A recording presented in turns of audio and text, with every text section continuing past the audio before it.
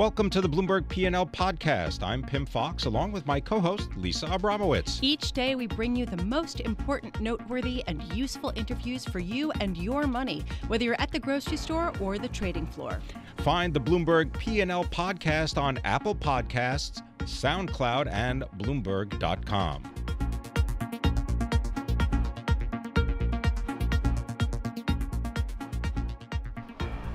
We are broadcasting live from the New York Bloomberg Invest Summit, and I'm very pleased to say joining us next is a renowned short seller, well known for his correct calls, Carson Block, Chief Investment Officer of Muddy Waters Capital here in our 1130 studios and in New York City. So Carson, you've been sort of looking at possible short opportunities in China for a while, but your thesis is sort of shifting as time goes on and as MSCI includes Chinese shares in one of its major emerging markets indexes. Tell us, can you explain how it's changing? Sure. Well, I mean, we pay attention to stocks from China because we like to short frauds. We're activist short sellers. So I'm fond of saying that China is to stock fraud as Silicon Valley is to technology. So we will always be looking at, especially especially U.S. companies or China companies listed in the U.S. But I think there's a bigger point, and part of it has to do with the fraud, and part of it has to do with other geopolitical or strategic reasons. But I'm arguing that U.S. investors should start to look at China companies like sin stocks, where there's a moral dimension. You're making a moral choice that is not necessarily in accordance with the best interest of U.S. and your kids and grandkids if you're going long these stocks. And, on one hand, you've got the fraud problem. So, there was a movie that came out, a documentary came out a few months ago called The China Hustle, and that profiled how there were literally last decade about 400 companies from China listed on the U.S. exchanges that were frauds. And so investors lost, who knows how many billions when those things blew up. But hardly anybody has been punished for that. Basically, I think only one Chinese company chairman ever did prison time in the U.S. The auditors, the big four affiliates from China, were going to have their practice licenses suspended for 6 months, but the administration capitulated and fined each auditor, each big four affiliate only $500,000, which is basically, 1 year audit fee of a medium-sized client. And so, it's like Charlie Munger says, show me the incentive and I'll show you the outcome. Well, defrauding U.S. investors from China is a, heads I win, tails you lose proposition. And, it's like we saw the financial crisis. I mean, in that situation where somebody else bears all of the risk, you're going to get bad outcomes. So we have that situation, but we also have this issue that at the end of the day, in China, there's no such thing as a private company. They can all be made to do the bidding of the Chinese government. So, since the technological edge devolved from the government to the private sector, probably 10, 15 years ago, we're struggling in the West to adjust to that because we have these private companies that control our strategic technologies. They're running around taking investment from, companies from China that I think in, some cases, if not many cases, are making those investments not because they think it's just commercially a great move, but because they're being directed to do so by, say the Ministry of State Security or the PRC government. And, if you think like that's kind of crazy, well, how could they do that? Private companies. Don't forget, the banking system in China is state-run, it's state-owned, and financing. But they're opening it up. I mean, look, I used to live in China and do business there, and so they took in foreign, strategic investors, and that's actually kind of an old thing that happened in the early 2000s. And the idea, a lot of these foreign banks bought in, saying, oh, we're going to help them, with their risk management. And I talked to a few people who were the, foreign representatives brought in to try to make sure these banks were operating properly. And it sounded like it was one of the most frustrating jobs on the planet. Like they don't know what's going on. So look, at the end of the day, I think when you look at a Baidu and Alibaba, I think a lot of their interest in making investments in the U.S., it's not driven by, this is going to, make our platform, make our search engine, that much better. Just real, case in point, every year there's a joint congressional committee report on the U.S.-China economic relationship. And the last report that was published this past November, I think it was very realistic about, a number of the challenges and, the IP theft that's rampant and the dumping. But they also talked about AI, and this was a surprise to me, but they said that China's AI is on par with that of the US. And interestingly then, they said that the entity in China that has the single most advanced AI, so in other words, our main strategic competitor, is Baidu. And we give that company liquid markets for security. So are we financing our own demise here? Okay, hold on one second. We just have like a minute left, but I want to get your sense of, do you think that there are going to be imminent collapses of Chinese companies coming up, or do you think that this is going to be played out over a number of years? I think there's still a lot of frauds listed from China in the US. Now, these are not companies where 99% of the revenue is fake. They're real businesses, but I think a lot of the profits are fake. Whether those collapse or not, I don't know. But I am trying to start a conversation, and I think there's some other people who'd like to do that as well, where allocators really should be thinking twice about whether they should be putting this money into China stocks. So to the extent that we get some traction, that has implications for valuations. We'll see. All right. Well, we got to leave it there, unfortunately. We'd love to have you back and spend more time because, the world of misinformation is not just confined to China, right? I mean, there are companies all over the world that you think are straight players. And Cool. I'm thinking of, for example, one company in particular in France that you've had something to do with. And that's a story that I think could probably be made into a Netflix series somehow or other. But yes. So thanks very much for being with us, and we look forward to having you more in the future. Carson you. Block is the Chief Investment Officer for Muddy Waters Capital, speaking about investments in Chinese companies. They might not be exactly what they seem.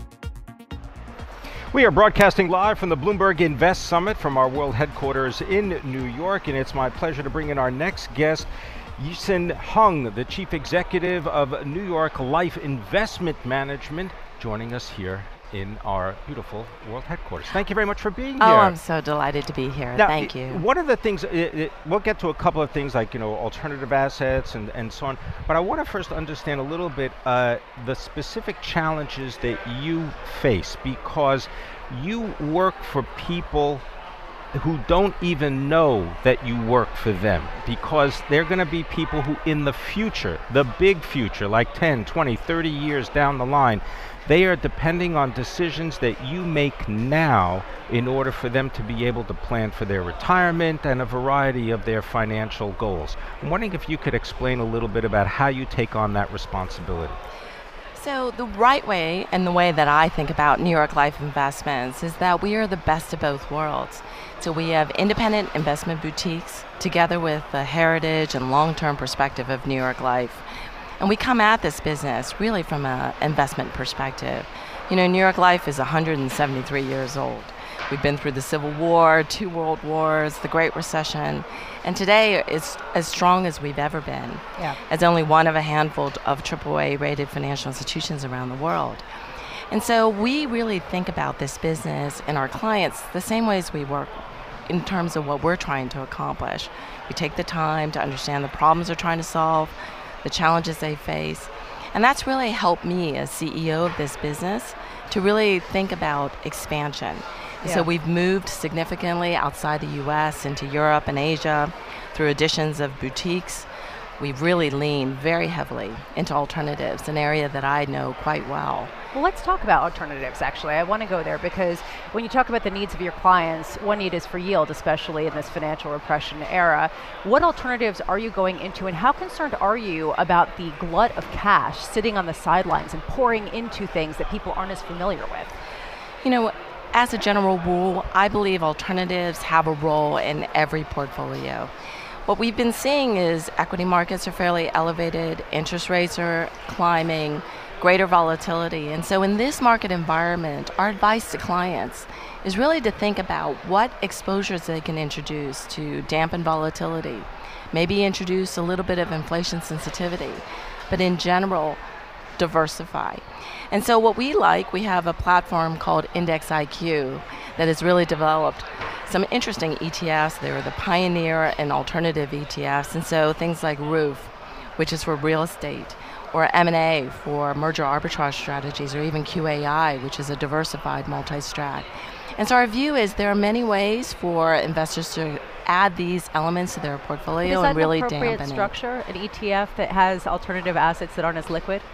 You know, those are actually liquid. They're just like the ETFs that we all know, right? Daily liquid, transparent, low cost. And that's why they offer such an interesting value proposition. Because today, if you're an individual investor, you can buy one of hundreds of ETFs, one of thousands of mutual funds. But if you want alternative exposure, you don't have a lot of choice, like institutions do today. They want to go into real estate or private equity. Now, just to give people a little detail, some of the subsidiaries that come under your umbrella, I believe Mackay Shields, the mutual fund company, also Cornerstone, right? Ausbil, the investment management firm. How do you decide who fits with the New York Life investment management sort of zeitgeist? You know, we really are carefully select the boutiques that we bring under our umbrella. Clearly what's important to us is really investment excellence and strategies that we think really make sense for investors' portfolios. But just as important to us is cultural fit. We're an institution at New York Life that really believes in putting our clients first, solving their problems.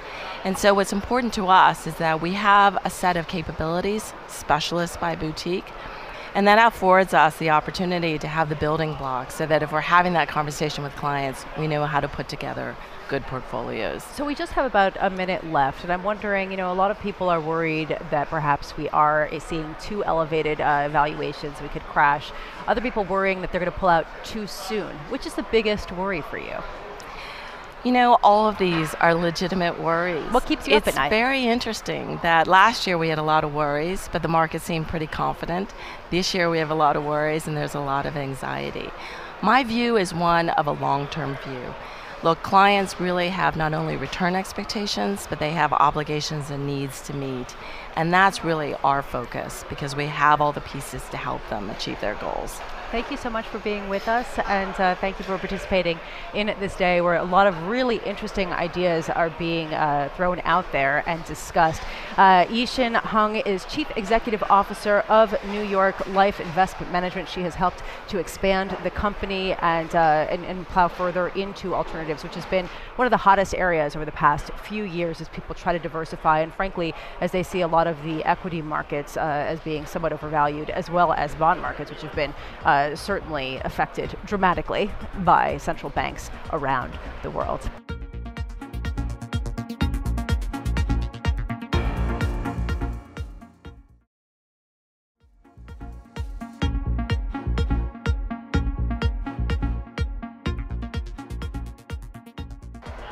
We are broadcasting live from the Bloomberg Invest Summit in New York. Our next guest manages more than $1 trillion as Chief Executive of PGIM. David Hunt, President and Chief Executive, joining us now. Thank you so much for being thank you for having me. With us.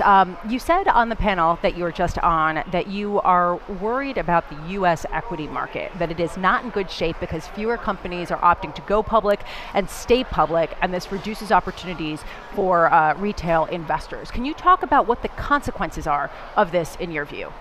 Sure. Here's the parlor trick question for you. How many stocks are in the Wilshire 5000? Well, answer 3,600. In fact, we used to have over 7,500 stocks in the U.S. if you go back 15 years. We've had a huge drop in the number of publicly traded companies. At the same time, the level of IPOs are literally at half of the level that they were a decade ago. So what's happening? What's happening is that a lot of the higher growth companies, some of them are technology, but health sciences and others, are choosing to stay private. And so whereas 10 years ago, everyone's dream was to ring the bell and really come out in the public way, now they're very happy to take another slug or a second round of private financing from the private equity realm and stay private. And that it really does have important implications. So we've got fewer stocks, we've got fewer growth stocks coming in, and we've got a private equity industry that has $1 trillion of dry powder. Now, leverage that a few times and you're talking about real money. So you've got a lot, even more of these companies are likely to choose to stay private. And here's a prediction. I think that some public companies will choose to go private. We saw that in spades last year for the first time dramatically, and I think we'll see it some more. So what does that mean then for the markets? It obviously means there's less choice for investors, but it more fundamentally means that these growth stocks that were available to retail investors through the public markets now are actually having their returns come up through private equity and into the institutional market. And I think that goes against a little bit of the democratization of the capital markets that we've enjoyed in the United States for a long time. And I don't think people have really taken on the overall kind of implications and consequences of that and the weakness in our public equity markets. Is that because the amount of money that is available in private equity investments is so great and growing that in a sense it doesn't matter whether you take money from the public or the private sector in terms of the actual amount of money, and yet the public sector comes with a lot of rules, regulations, and quarterly reports?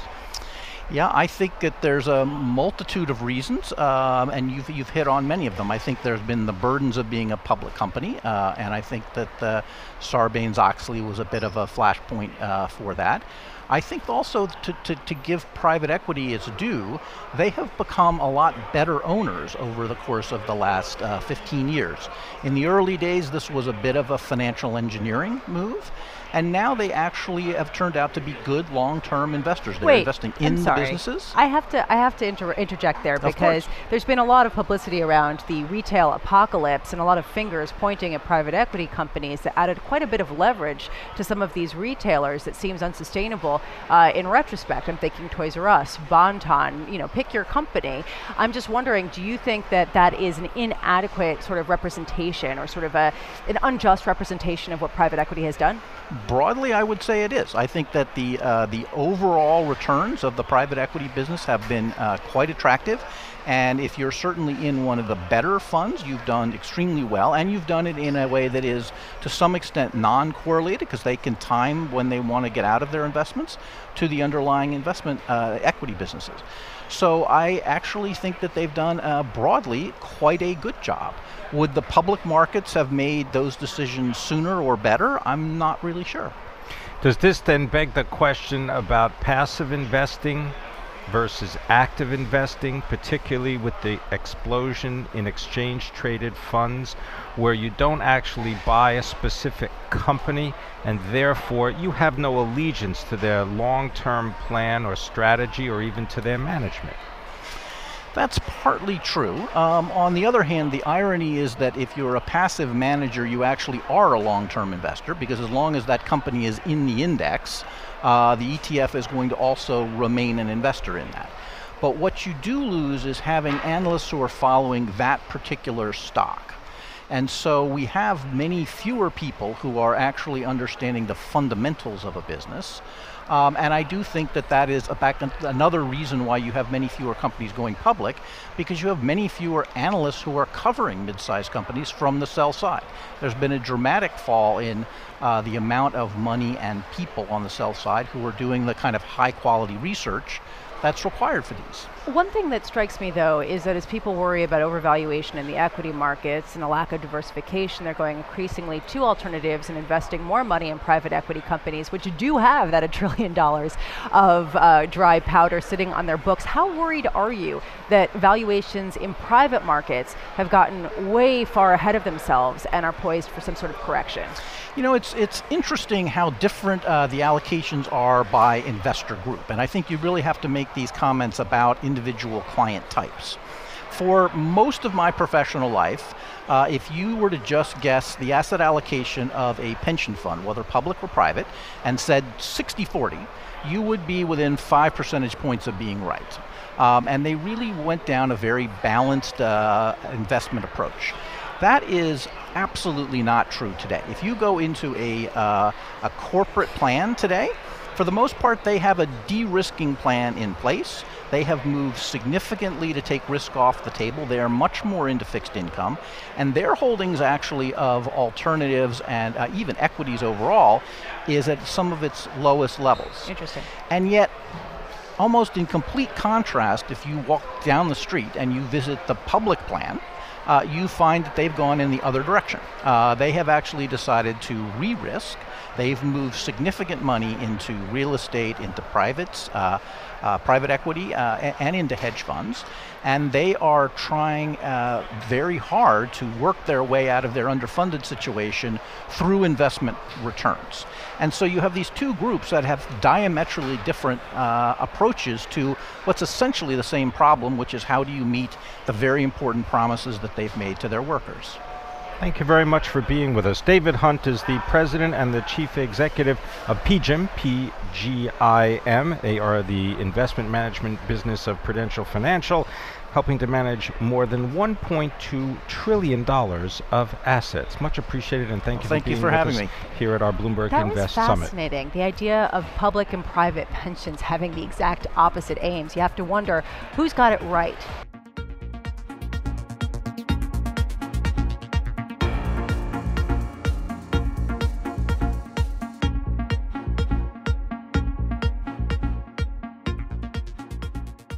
Well, Pim, the $1 trillion Apple valuation stories have started to be plastered all over media across the board. Everyone's getting ready as Apple's market capitalization reaches $950 billion. So has it gone too far, too fast? Are the FAMG stocks is a little bit overvalued at this point, or is this just the beginning of a massive bull run? Here to sort of lay out the arguments on either side is Shira Ovide. She's technology columnist for Bloomberg Opinion and contributor to Bloomberg Markets AM. Shira, thank you so much for being with us. So let's just start with the people who say that this is something that can keep going, that even though the biggest 6 U.S. tech companies account for more than $4 trillion of market capitalization, this is just the beginning. I mean, if you look at the story of those tech giants, and you could include Alibaba and Tencent in that mix too from China, it's a story of revenue growth, earnings power, pricing power, global businesses, and the ability to kind of invest money. All of those companies are investing near record amounts in research and development and capital spending. So they're looking to the future, and it's hard to imagine at this point that anything is going to slow them down, right? So that's the kind of bull market for the tech giants of the future and the current. Well, let's look at some of the kind of valuations, because that's why I always like to kind of understand this. Let's say you had a business that did, I don't know, $246 in sales a year. But out of that 246, you got to put more than 50 of that in your pocket after you paid for everything, lollipops, water, whatever it is. And someone said, I want to buy that whole business and I'll give you $1,000 for it. That's Apple. That's basically what Apple is. At least that's what the numbers tell you. Yeah, and depending on how you look at it, some of these tech companies are not really richly valued. So Apple, as you mentioned, is trading at something like 15 times forward earnings. That's on the high side for Apple historically, but Apple has always been this company that is relatively inexpensive if you look at the growth rates. Now, Apple's growth rate is coming down. And you got companies on the other side of the spectrum like Amazon, who is expensive by conventional price to earnings metrics. But if you believe that these companies can continue to grow earnings and continue to have pricing power and have an ability to kind of control the future of technology spending, then those big tech company shares don't necessarily look overvalued. I will say, though, that it's hard to kind of make an argument for technology stocks as value plays because of the extreme binary outcomes in technology, that when technology shifts, when you have this kind of wholesale shift in technology as we did 10 years ago when smartphones started to become popular and prevalent, it can create winners and losers nearly overnight. Nokia doesn't exist anymore.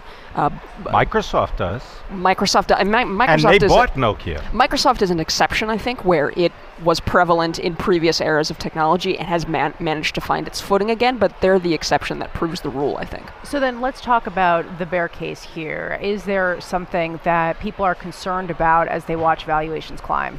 Look, I think the concern for me is this FAMG era, to use the terrible acronym, has been a phenomenon of the last decade when we've basically had steadily strong growth in both global GDP and stock markets. And I don't know whether the story of earnings growth and revenue growth can continue for those tech companies in a much slower global economic growth scenario. I don't think we've seen the ability to prove that case out. I guess that one question would be, would these stocks, would these companies suffer disproportionately in a downturn, or would they go down along with everything else? And at this point, are they like the proxy for everything anyway, because they're just such a dominant player? It's true, and I don't know that I have an answer to that. My broader point is that it's just not tested, right? That Facebook didn't exist, or it was not a public company at least in 2008, right?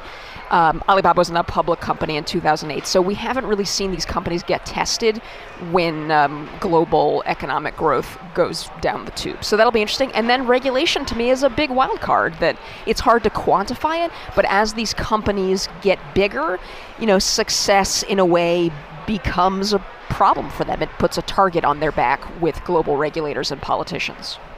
So we'll just have to wait and see. I guess that's the point. But I mean, you can make the argument that they're going to fall. Listen, if the stock market falls, they'll fall. Well, there's no going to be exceptions. Yeah, and as Lisa said, it's a little bit of a circular logic since they're such a large part of the stock market, right? That if they fall, the stock market falls almost by definition. Well, but I will say, and we have less than a minute left, but Pim raised a good point before this segment. He was talking about how Apple is trying to create technology to reduce people's usage of smartphones. You do have to wonder how much people are going to vilify smartphone addictions and how that will play into this entire cycle going forward. I agree, and I think, again, it's an issue for tech that's hard to quantify, but also important to pay attention to, this kind of backlash against technology in general. All right, well done. Thank you very much. Shira Ovide, as always, we enjoy having you with us and giving us your perspective, our technology columnist for Bloomberg Opinion. Be sure to follow Shira online on Twitter at Shira Ovide. Thanks for listening to the Bloomberg P&L podcast. You can subscribe and listen to interviews at Apple Podcasts, SoundCloud, or whatever podcast platform you prefer. I'm Pim Fox. I'm on Twitter at Pim Fox. I'm on Twitter at Lisa Abramowitz1. Before the podcast, you can always catch us worldwide on Bloomberg Radio.